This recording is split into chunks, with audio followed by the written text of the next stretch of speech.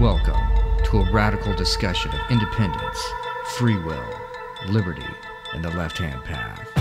This is Damonosophy 2.0 with your host, Paul Frederick.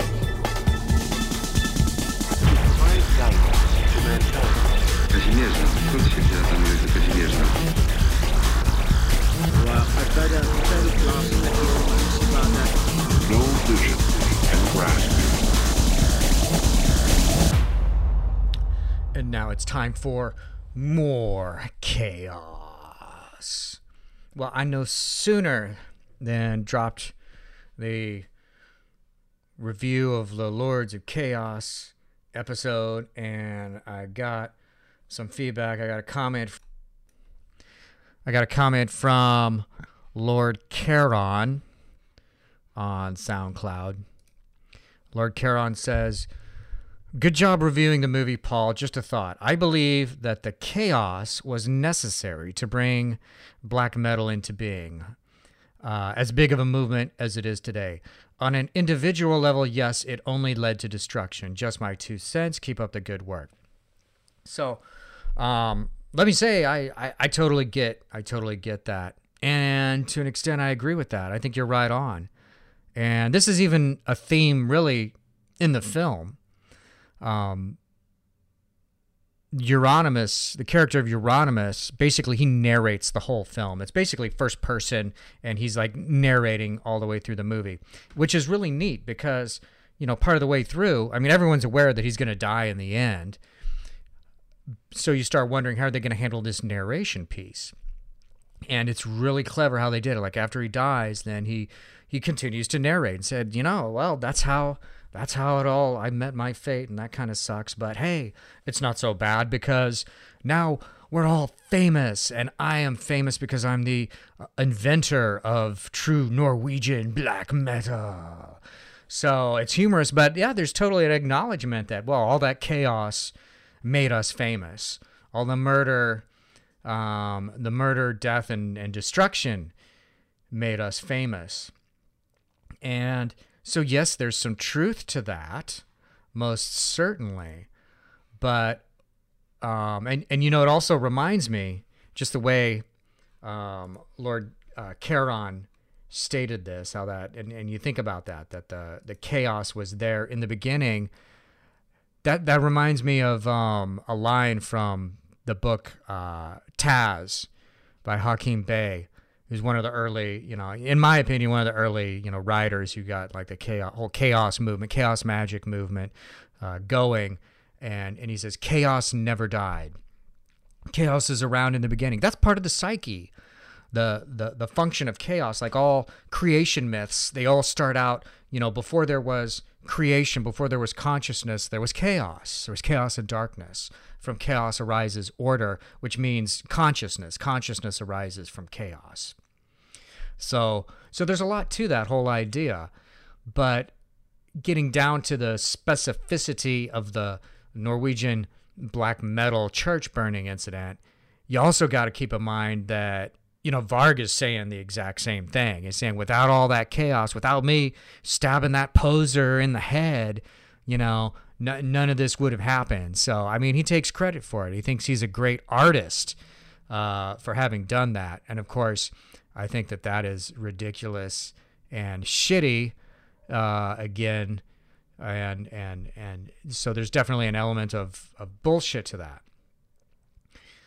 Another thing to think about is all the other bands who basically say the same thing. You got to take this in the broader context and say this pattern of, you know, a band member dies and then the band gets big or the movement gets big. That's not an original thing. That happens all the time. Okay, yeah, you know, Stu Sutcliffe, you know, from the Beatles. You have Brian Jones with the Rolling Stones. You know, Sid Vicious. John Bonham, there's numerous examples, and this is the thing that people would talk about back in the day when I was on tour and stuff, and you know, the Electric Hellfire Club. You know, they went through a thing where the keyboardist Shane Lawson, aka Reverend Dr. Love, died, and And there's this idea out there in music that, you know, there has to be a sacrifice for someone for the band to actually make it, or the movement to actually make it. And that's an interesting theory to think about, but ultimately it's like kind of superstitious. And ultimately, I think sacrifice of any human life is like unsatanic and unleft-hand path. Crack open the good old LaVey Satanic Bible for more on that. You know, anyone who does magic, any true black magician, should be able to summon up the energy and the will and the wish within themselves without having to take the precious gift of life from another living organism unnecessarily. So that's what it is. But there's tons of other examples of this happening in music and in the history of rock. One difference is that most of them are deaths. Most of them are accidental deaths. Either, Buddy Holly dying in a plane crash, or all of the, drug overdoses, Hendrix and, Janis Joplin, et cetera, et cetera. One exception is, Sid Vicious was also a possible murder. And that's what makes the black metal stuff different, is it wasn't a suicide, it wasn't an accidental death, it was a very intentional, violent, brutal murder. So it's even beyond Sid Vicious in that respect, because, it was always a question with Sid Vicious. Sid said that he didn't stab Nancy Spungen, it was the people next door. It's kind of unbelievable, though, and not really backed up by any evidence. And then he died before it ever went to trial. So a lot of people assumed that, Sid just stabbed her in a angry fight, which they had lots of times when they were jonesing for heroin. And that's very possible. And that's how they portrayed that in the movie Sid and Nancy, too. So that's another, I think, the only other example from the rock annals. I'm not sure how you pronounce that. History, where there was a murder rather than a suicide. But in the Sid case, it's a possible accidental murder, and she only got stabbed once, not like, like Varb stabbed Euronymous like 30 times in the back and twice in the head after driving, 2 hours with his knife.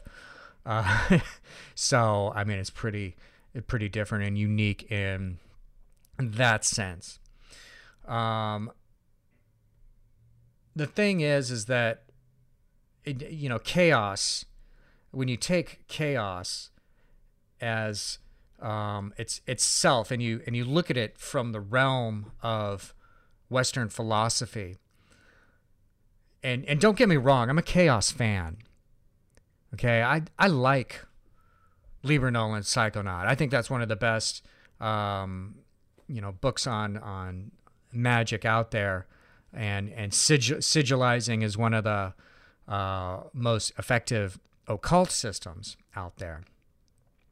But if you take chaos, the idea of chaos chaos used as a philosophy, which chaos magic is probably really the only example of chaos utilized as a philosophy.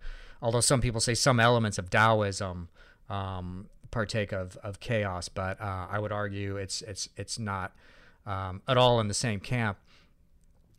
This really, if you take all of this and you put it in the realm, analyze it from the perspective of Western philosophy, and there is no ideology or system or school of thought that exists in the world that cannot be analyzed from the perspective of Western philosophy, and in particular, the ideas of Plato, Aristotle, and Kant. And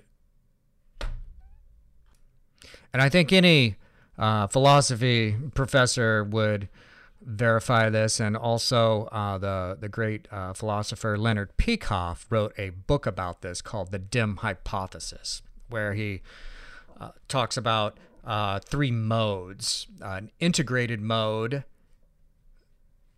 developed by Aristotle, a misintegrated mode, which traces to Plato.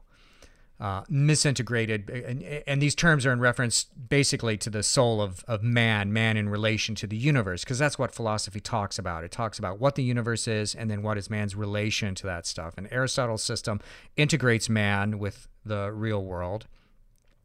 Plato misintegrates man with the real world by illustrating a world that is metaphysically composed of a material universe and then a non-material ideological ideal universe.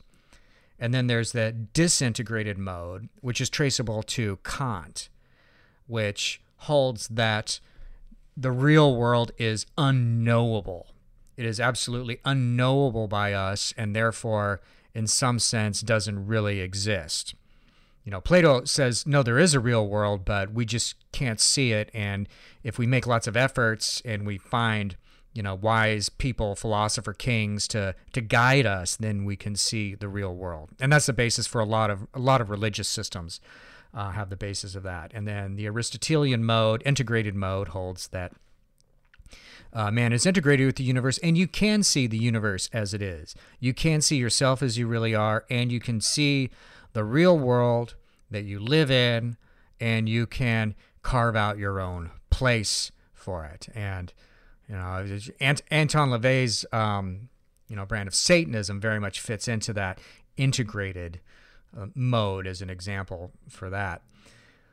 The Kantian mode, the disintegrated mode, this is where chaos magic exists, because the idea in the Kantian mode is that since you cannot perceive reality as it is, since it's not even possible, then really a lot of things don't matter. Maybe just like, pleasure seeking matters, but then even that doesn't matter because everything's kind of transient. And there's a lot of variations on this. But ultimately, that's where chaos falls. Also, incidentally, postmodernism and many of the ideologies that are in line with that also would fall into this realm of the disintegrated Kantian mode. And if you read, Derrida, postmodernism, if you look into that enough, you're going to find references to Kant. So this isn't just made up. You can actually trace back the influences in these systems pretty clearly to these philosophers. So, all that being said,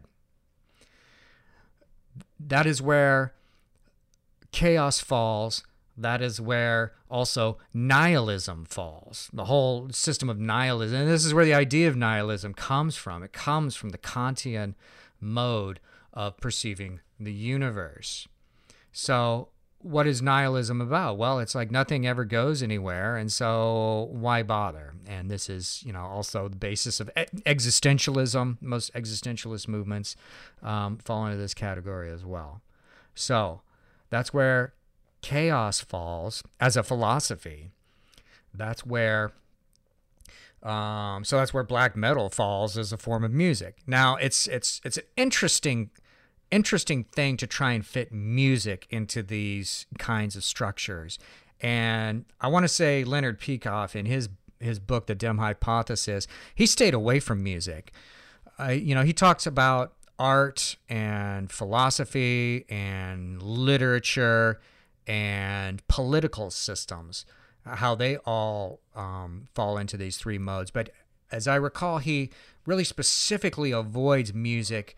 Part of the reason being, he said, I don't know music that well, and that's just too big of a weird thing. So, right away I can go back to, say, something like Bach. That's probably in the Platonic mode, because there's a very due to the spiritual transcendent nature of it, the reliance on masters. Only certain masters really do music in that system, so maybe the classical music falls in there. Maybe folk music might fall into the integrated Aristotelian mode, because it's done by people who are ordinary people. It's generally about real life concerns. And then a lot of the, certainly black metal, I would say, that falls into the Kantian mode. So I guess I am kind of trying to fit music into the dim hypothesis model now, even though I didn't really set out to do that. But I would say chaos magic falls into that mode. Certainly, noise music, experimental, industrial, a la Throbbing Gristle and things like that, would fall into the disintegrated Kantian mode, and they're all also very chaotic. So I could see that being in there. And again, I'm not saying don't listen to the music. I'm not saying don't listen to the music. It's just music. That's what I'm saying, is to realize it's just music. Don't become a slave to it and dedicate your life to it, to any form of music, really. I mean, the function of music in your life is to enjoy it at certain times. Let yourself get lost in it for a moment, lost in the rhythm and the vibe and the feel of it. But you don't want to become a slave to it. And, this was my point in relation to chaos and black metal, is there's the examples of people who did make themselves slaves to it, and it literally led them down a path of chaos and nihilism and eventually self-destruction. So that's all I'm saying about it, is that you have to take a conscious role in the influences that are going into your head, and you have to understand that you are the master. You are the causal force. You are the one who decides what you're going to enjoy, what you're going to consume in terms of impressions. And that if you take nothing in other than shit, then all you're going to be able to produce in the world around you is shit. It's just the basis of magic. It's just the basis of magic, people. If you want to produce wine rather than grape juice, then you need to take in a higher substance, and you need to do something creative with it, rather than just taking in the shitty substances and more shitty substances and more and more and more. You just need to not be a slave to it all. That's all I'm saying. And yeah, chaos is there. I know chaos is there. And we all, you see, one of the things that we talk about, so you don't want to fully give yourself to chaos, and at the same time, you can't entirely exclude chaos, because chaos is just, the randomness of the universe around us. So you can't totally exclude yourself from it either. But what you have to do is determine your relationship with chaos. Determine your relationship, and just acknowledging that you have a relationship with chaos is a step in that direction. So the writer Nassim Nicholas Taleb, who wrote the very excellent book Fooled by Randomness, and talks a lot about the different cognitive biases. In many ways, I think Nassim is responsible for this term cognitive bias getting so ingrained in our culture. And there are some, I have some issues with it, which maybe I'll talk about in another podcast, not with cognitive bias, but with how people use this term. But before I fall down a rabbit hole with that, he talks about risk tolerance, and all investors, economists talk about risk tolerance. And if you want to get into investing, that's one of the first things that you have to do, is you have to determine your own risk tolerance. Can you deal with a lot of risk, or do you not like a lot of risk? Does too much risk make you nervous and stressed out? And everyone has to decide that. Anyone who's going to invest has to decide that for themselves. So it's the same way with magic, that you have to understand your chaos tolerance. And actually, it's the same thing with anything in life. You have to understand your risk tolerance. You have to understand your chaos tolerance. So how far are you willing to risk what you have, or how far do you feel the need to, as some have said, manage your downside, right? To make things confident. Like when people like read tarot cards, they look at the Tower card and they like to talk about, well, the Tower, one of the things that this card means is that you have to build a stable foundation, or else whatever you build on top of it, the tower you build on top of it is going to be rickety. It might be subject to chaos. It might fall down if your foundation isn't strong enough. And all this is a metaphor for how you build yourself in terms of risk tolerance. Do you need a really strong base, or are you okay with like not so strong of a base?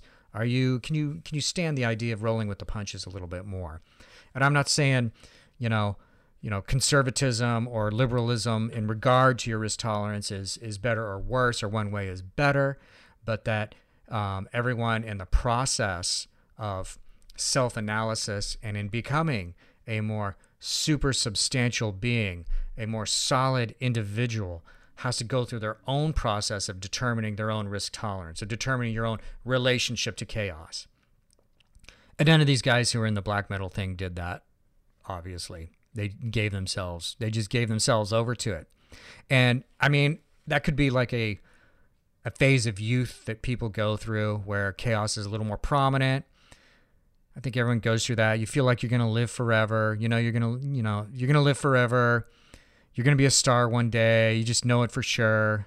You're not worried about, if you're ever going to have to pay the bills or anything like that. And it's a lot easier to get pulled into chaos at that age. That's why, all these crazy suicides and deaths happen to people, in this age category, from late teens to, early 20s or something like that. So anyhow, that's it. That's enough for Chaos Revisited. Everyone, my suggestion is spend some time thinking about chaos and what your relationship to chaos is, what your risk tolerance is in relation to the world around you. And if you just spend a little bit of time doing that, you'll be a little bit better armed to go out there and keep those dark fires burning.